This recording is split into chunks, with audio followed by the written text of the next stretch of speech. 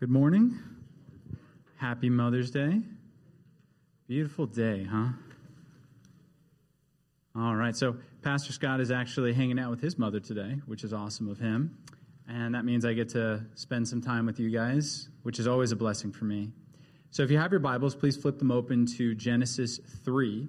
But just so you know, I'm kind of going to be all over the Bible. So, if you want to just be on track for the first one, you can go and flip there. But if you just want to get an overview of it and look through, just take notes, and you could look at these passages on your own time. But since it is Mother's Day, I thought it would be really cool and a good journey for us as a church to go through biblically, how does the Bible look at motherhood, and how may it differ a little bit from our culture and from cultures that surround us? Because we're going to see in this first passage that I read, there is an agenda. There is an agenda of Satan, of evil, that moves and militates against women. So this is Genesis chapter 3, verse 15 through 16. And I will put enmity, this is God speaking to Satan, by the way. I will put enmity between you and the woman, and between your seed and her seed. He shall bruise your head, and you shall bruise his heel. To the woman he said, I will greatly multiply your sorrow, your conception. In pain you shall bring forth children, and your desire shall be for your husband, and he shall rule over you. Let's pray. Father, I want to thank you so much for your word. I thank you that you love us and you care for us in the way that you do. I pray that you would allow us to focus in on your word and allow it to speak to us in a way that moves our understanding, moves our preconceptions about this really vital topic, helps us to glory in your creation and your design. We love you, Lord, and in your name, amen. So every service I'm doing a different message. The first service was a broad overview of the unique glory of motherhood as described through the scriptures. This one's going to be focusing on a very particular aspect of motherhood, namely the aspect of pregnancy and childbirth as being a uniquely glorifying aspect given to the woman and not to the man. Some people would not see it as a great glorifying aspect of motherhood, but I'm going to do my best to try to help us all see how Scripture views this act and why that's so valuable and important.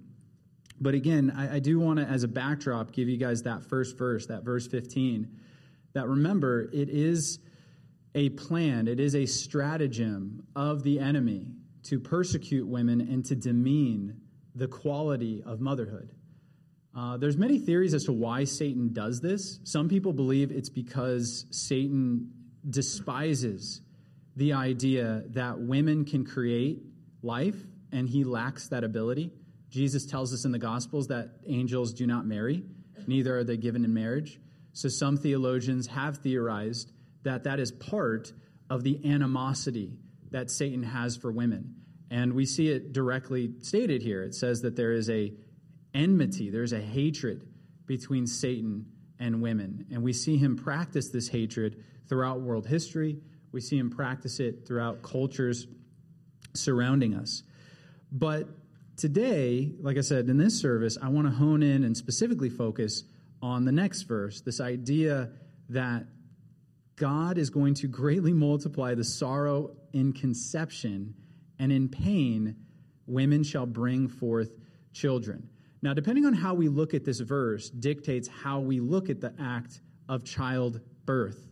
If you see this verse as being merely a curse, which is how some Christians have looked at it throughout the ages, this is merely a curse from God, then it's something that women just have to take on the chin.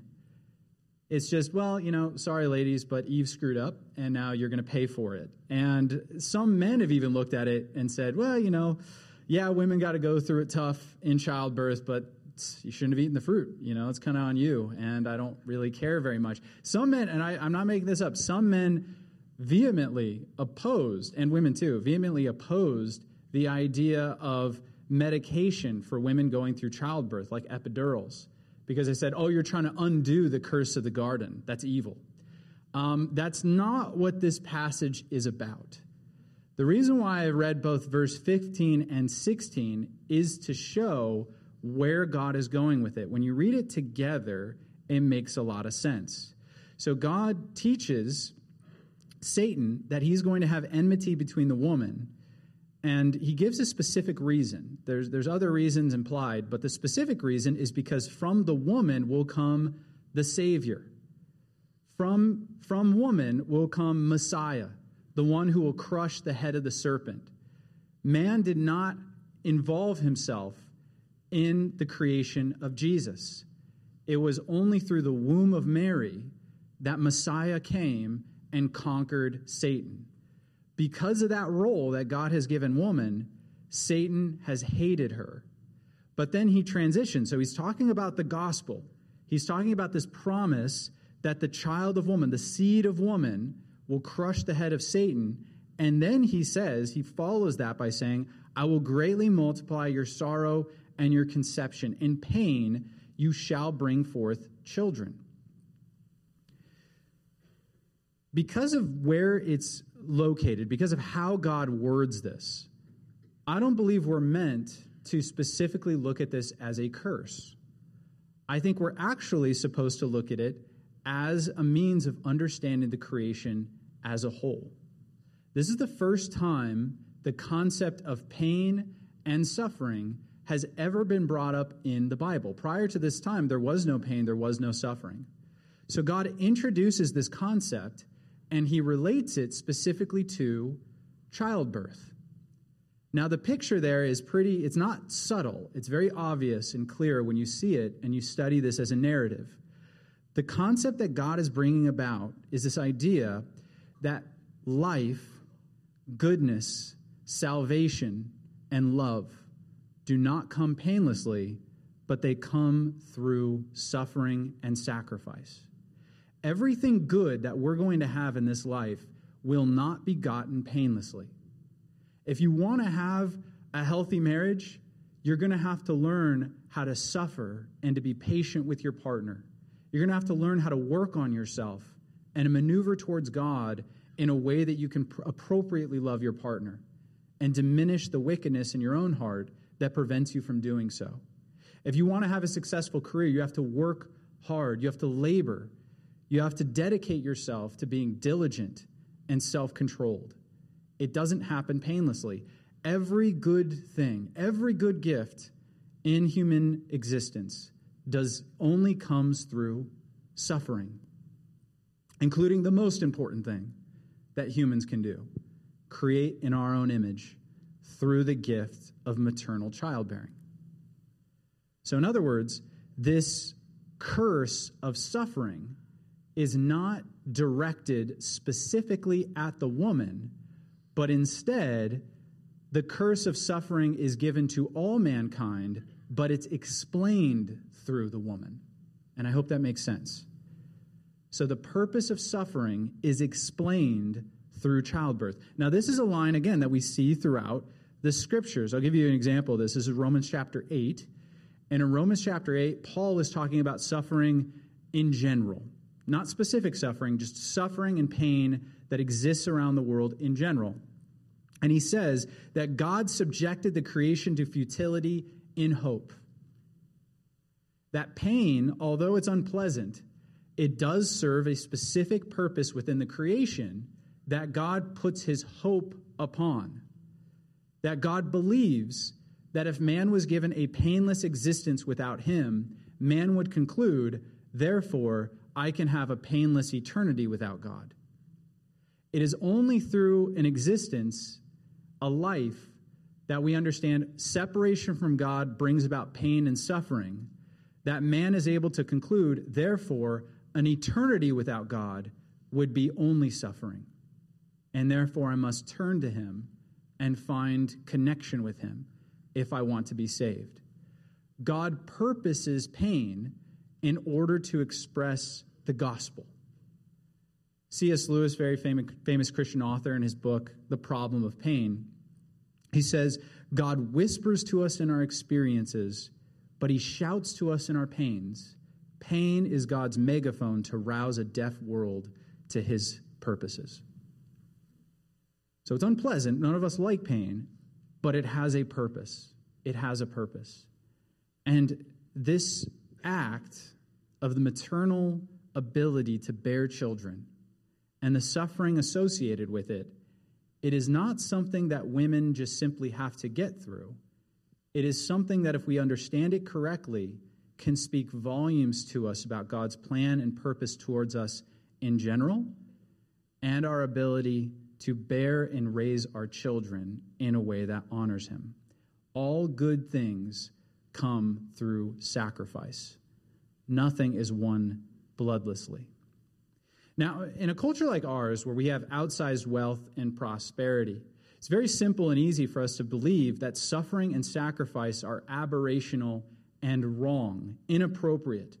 In fact, many people in our culture conclude that if suffering occurs in your life, you must be doing something wrong. And therefore, this is a penalty or punishment from God. That's how a lot of people in our culture look at suffering. They don't look at it as sanctified, holy, or beautiful at all. They look at it as only ugly and consequential to negative behavior. That's why the predominant church movement in America right now is the prosperity gospel. That's what we believe. We believe if you're suffering, you must have done something wrong. Now think about that for a second. If you live your life with that philosophy, how would you look at childbirth? It's only consequential because the woman messed up. You can't look at it as being anything positive. You can't look at it as anything beautiful. You have to condemn it and you have to hate it. Now, this is why language in our society today, which sounds so strange, it sounds so strange to previous generations, exists where women describe pregnancy not as a gift, but as an almost invasion by a foreign entity seeking to kill them. Some women, some feminists today, literally describe pregnancy as a parasitic relationship. Listen to this one woman. This is Elizabeth Spears or Spires. I'm not really sure how to pronounce her name. But she wrote a very interesting article earlier this year talking about why adoption is actually not a good thing and why abortion is actually superior. Now, in this article, this is what she says about her own pregnancy. This is one of the paradoxes of pregnancy. Something alien is usurping your body and sapping you of nutrition and energy. But you're programmed to gleefully enable it, and you become desperately protective of it. It's a kind of biological brainwashing. Isn't that a beautiful picture of motherhood? On Mother's Day, we're like, yeah, that's motherhood. Biological brainwashing. That's what we're all about. Our culture, and I talked about this a lot more in depth first service, our culture has abused and mistreated women in an attempt to erase them entirely. The glories of motherhood have been completely devalued, and we only value women in their role as men, not as mothers. This is very tragic and it's very sad. And again, it goes entirely against Scripture. But it does begin with this idea. How do we view pregnancy and childbirth? Is it a penalty? Is it a consequence? Or is it a lesson? Something symbolic? Unfortunate, but hallowed.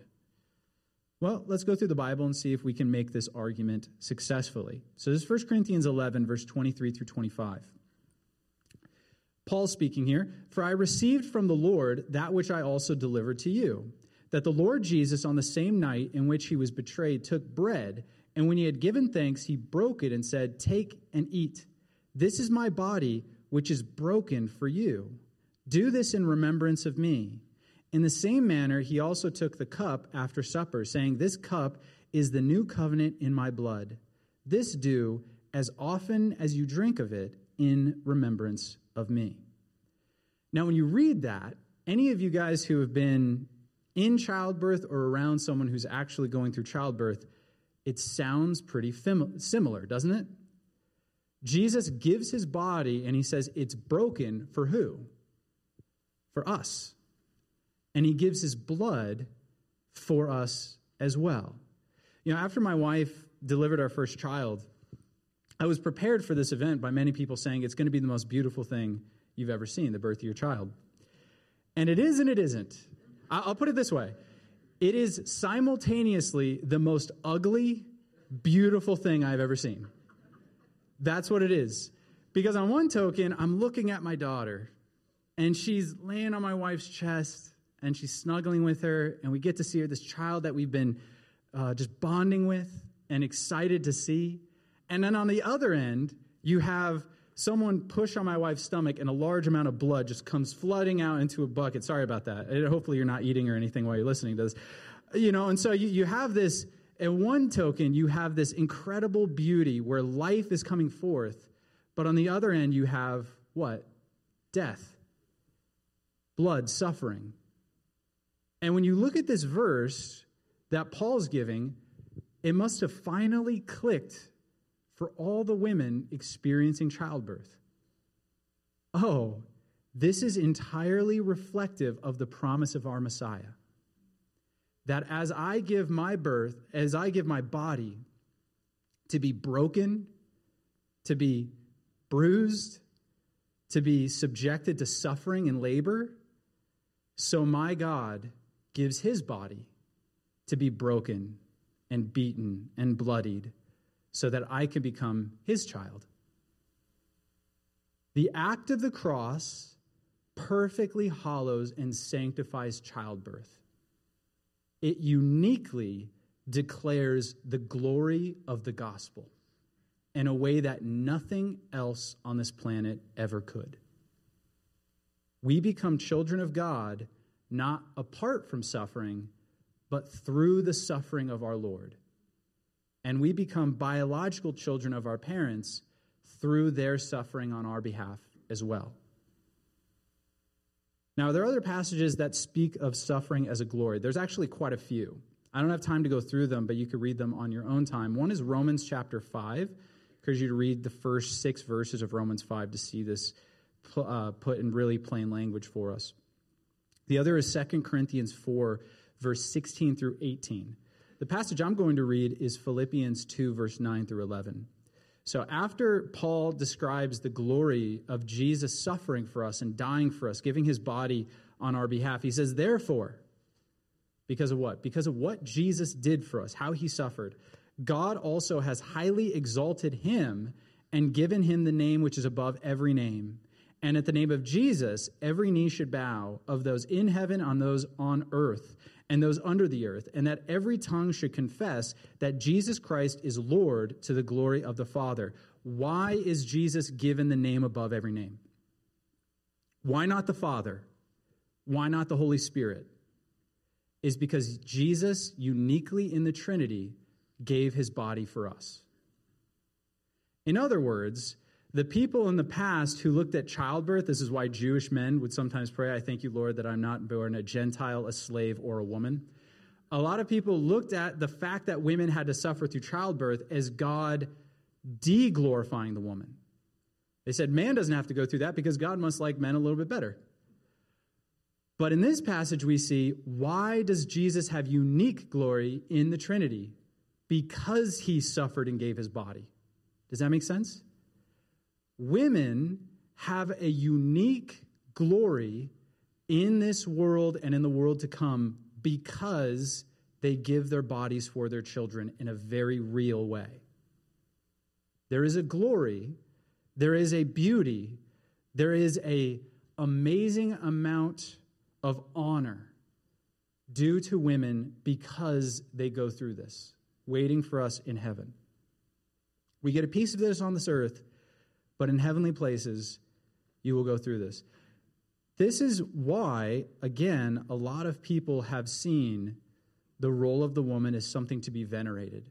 So some churches went a little too far with it in saying that, Mary, in giving birth to Jesus, is, hallowed, and the co-redemptrix with Christ and things like that. They went a little too far, but they saw something that's true that sometimes we can miss. There is a role that Mary held that did give her unique glory, that her body specifically bore the Messiah and was broken to bring him into the world. There is a beauty there. There is a glory there. There is a veneration and honor due to women because of that. And we need to be careful not to miss it. Now, really quickly before I move on, I do want to establish one thing. I read this passage last time, but in Isaiah chapter 54, you can read it on your own time, Isaiah talks about rejoicing for the barren woman, the woman who does not bear children. Now, what he's saying, if you read that passage, he's not saying in any way that we're diminishing the glory of the mother because some women's bodies can't do that. What he's saying is actually the fact that some women cannot bear children, either because they give their lives to be single or because their bodies are broken in some way, that's a result of the fall. That's not good. What the gospel does is the gospel grants consolation to women and to men who cannot enjoy this glory, who cannot partake in it. So he's saying that you can have hope and you can have comfort and you could have amazing amounts of consolation in Christ with or without this role. Now, that was different. In Isaiah's day, women literally became suicidal if they couldn't bear children. And we see this in the Bible. Sarah was suicidal. Hannah was suicidal. Rachel was suicidal because they couldn't bear children. Because they concluded, if I can't bear children, I must not be honored by God, and therefore I have no worth. Isaiah is saying, you do have a worth. You can have glory apart from motherhood. But let's not go too far. That doesn't diminish the glory of motherhood in and of itself. That brings comfort to women who can't, but it brings further honor to women who can. We have to be very careful with that. At any rate, it's very interesting. Some people have said our culture has actually moved in a very satanic way. And I do find it interesting that in this 1 Corinthians 11 passage, you have a specific claim by God where he says, this is my body broken for you. And we have people around our country right now yelling out, my body, my choice. In other words, this flip, this reversal of what Christ is saying goes something like this. God gives his body to be broken for his offspring. In our culture, we break our offspring so that our body can be preserved. That is a reversal. It's an absolute reversal of what Christ says and what he wants us to understand through the act of childbirth. Some have argued that the reason why abortion should be legal is because women have to go through a level of suffering that is unfair if they have not consented to it. And again, this is a perspective that suffering in and of itself is not glorious or redeemable. It is something that you only go through, and it is to be avoided at all costs. That's not exactly how God wanted us to live. Now, this is also not something that's unique to our world, though. Infant sacrifice has been around since before mankind, before Christ, before any of our cultures have existed. Since man has existed, there has been infant sacrifice. And I don't have time to get into this right now, but it's very interesting that Jewish scholars have looked at Genesis 22, where Abraham was supposed to sacrifice Isaac, and they look at it as God's condemnation of child sacrifice. In other words, child sacrifice was so widespread and practiced in his day that Abraham, the reason why he didn't really blink when God asked him to offer his son is because every God asked you to offer your son. What was surprising was not that God asked. What was surprising is that God eventually said, no, I will provide a sacrifice. That was the surprising chain of events. But offering your children has been practiced throughout human history. Now, I will say their cultures are ironically superior to ours. Why? One particular idol that we see mentioned throughout the scriptures is an idol called Moloch. Moloch was an idol that you would sacrifice your children to, and you would do so by heating up this idol that had outstretched arms, and you would burn your child alive on this particular thing, this evil machination of men. The interesting thing, though, is that in that sacrifice, the reason why the God asked for it is because the assumption of the culture is that the child was valuable. In other words, I believe that my fealty to my God is greater than my fealty to my child. And it was seen as a great sacrifice and show of faith. In our culture, the difference is that we've devalued the child to such an extent that we don't look at it as sacrifice, we look at it as an abdication of suffering.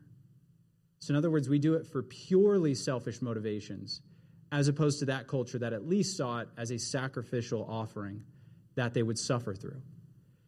So in that way, I would say that our culture's actually taken some steps backwards in our perspective of motherhood and our perspective of sacrifice and honor. But does this mean that men are off the hook? All right, so women give their bodies, men don't have to give their bodies. Can we just kind of sit back and be like, well, go for it, honey. I'm your cheerleader. You give your body, for our baby. I'm super happy for you. No. Ephesians 5, verse 25. Husbands, love your wives just as Christ also loved the church and what? Gave himself for her. The man is to give the body for his wife and for his family. We just do it in different ways. When I was in the infantry, now this is 10 years ago, so I got out of the Marines in 2012. And right when I got out, they were starting to integrate women into the infantry.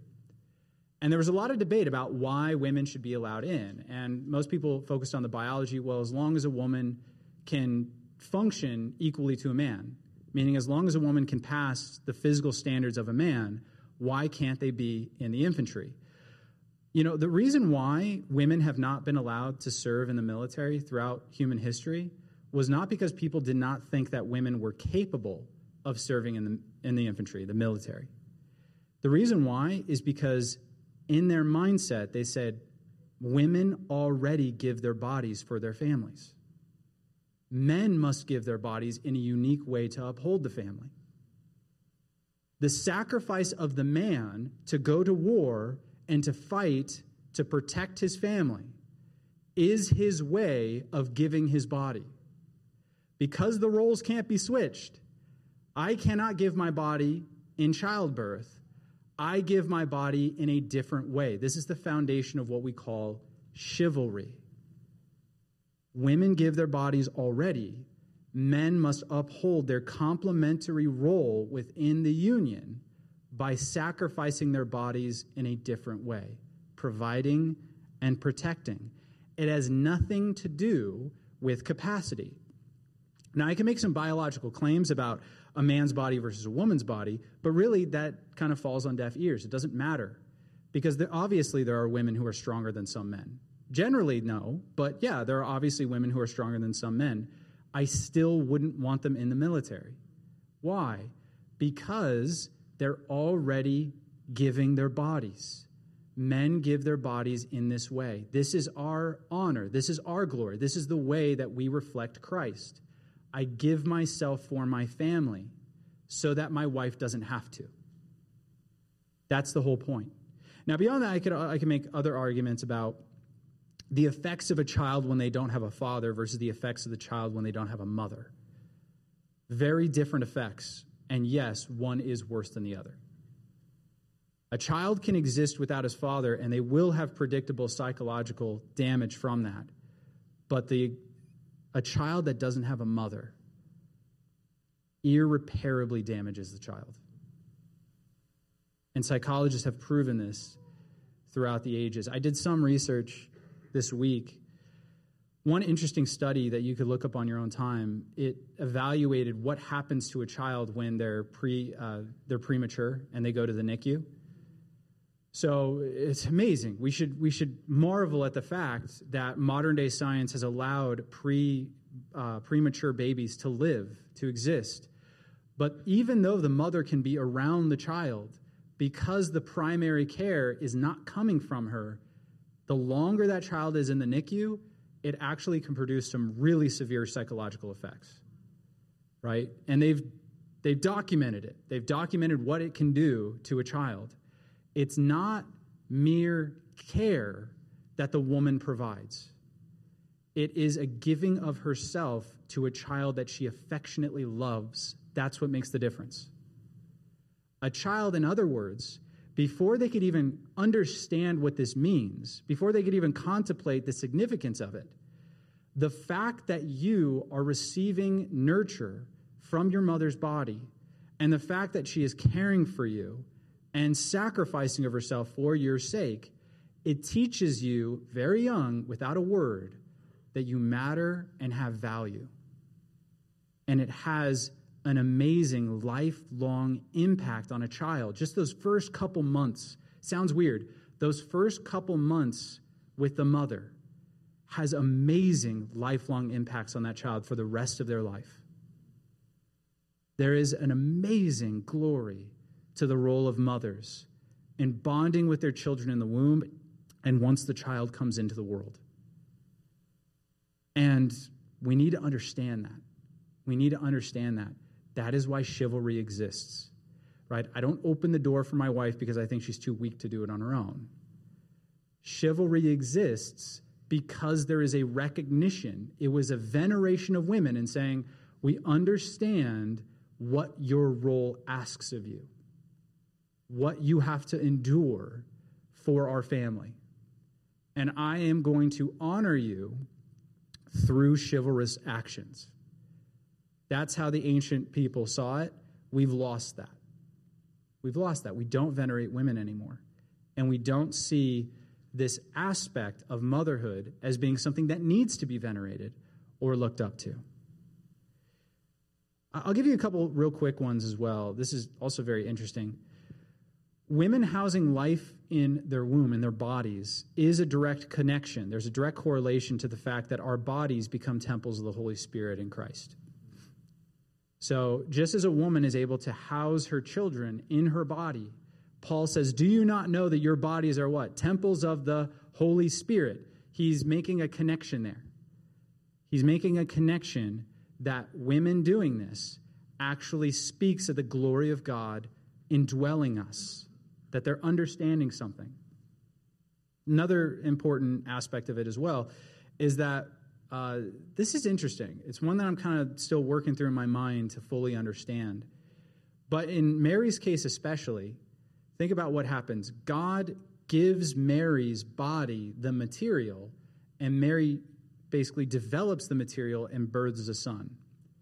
In the same way, man gives material to a woman, and that same type of process happens. In Christianity, what happens is God gives inspiration to man through his being in our lives and through his creation that inspires us to create. In the arts, in the workplace, we create by the inspiration of God because of what he has put in us. And we evangelize and create spiritual offspring through what God is doing in us. So again, these are wonderful, beautiful metaphoric connections to this string of motherhood and its unique glory throughout the Gospels. Again, it is not that the role of the man is diminished, but that each complementary role is unique in the glory bestowed upon it by God. But if your back's against the wall and I had to say which one's better than the other, it seems through the Bible that the role of the woman is superior because of how clearly and specifically it speaks of God's work in our lives. Now, the second one, I don't have much time, so I'm going to kind of run through this very quickly. I thought this was kind of funny. You guys might not. So childbirth has an interesting sanctifying role within our lives, and this is for everybody involved. Number one, you can't grow up, you cannot mature until you care about someone more than you. What happens when you bear a child? What happens when you bear a child is you start really wrestling with that genuine truth, my body is not my own. It's a truth that's throughout the scriptures, by the way. Your body is not your own. It is given for others. The apostles at various times and other early church members, when they were martyred, they would often recite something to that effect. They would say, just as my Lord gave his body for me, I will give my body for the gospel and for others. There was this idea that was very clear and dominant within their minds. Unfortunately, again, since we live in such a selfish culture, it's very hard to communicate to young people, your life is not your own. You don't find worth, value, and meaning through pursuing what you want. You find worth, value, and meaning through giving up yourself for others. That's how you find fulfillment. That's how you find joy. You live for yourself. Jesus says, if you try to hold on to this life, you will lose it. But if you lose your life for his sake, you will find it. You live for yourself, you'll be miserable. You learn to love someone more than yourself and give yourself for them, you will find fulfillment and meaning. You are never truly alive until you love something enough to die for. Children do that very quickly in an incredibly unique way. Beyond that, it's good to see that you're no longer the center of attention. So, my daughter's 2 years old now.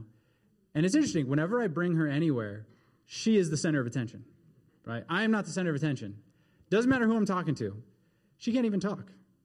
And people want to talk to her more than me. And it's right. That's correct. That's the way it should be. Because that's what my life is. I am giving my life for her life. Everything I do in my life is to support her and to grow her. And even if it costs me my own, I will protect her.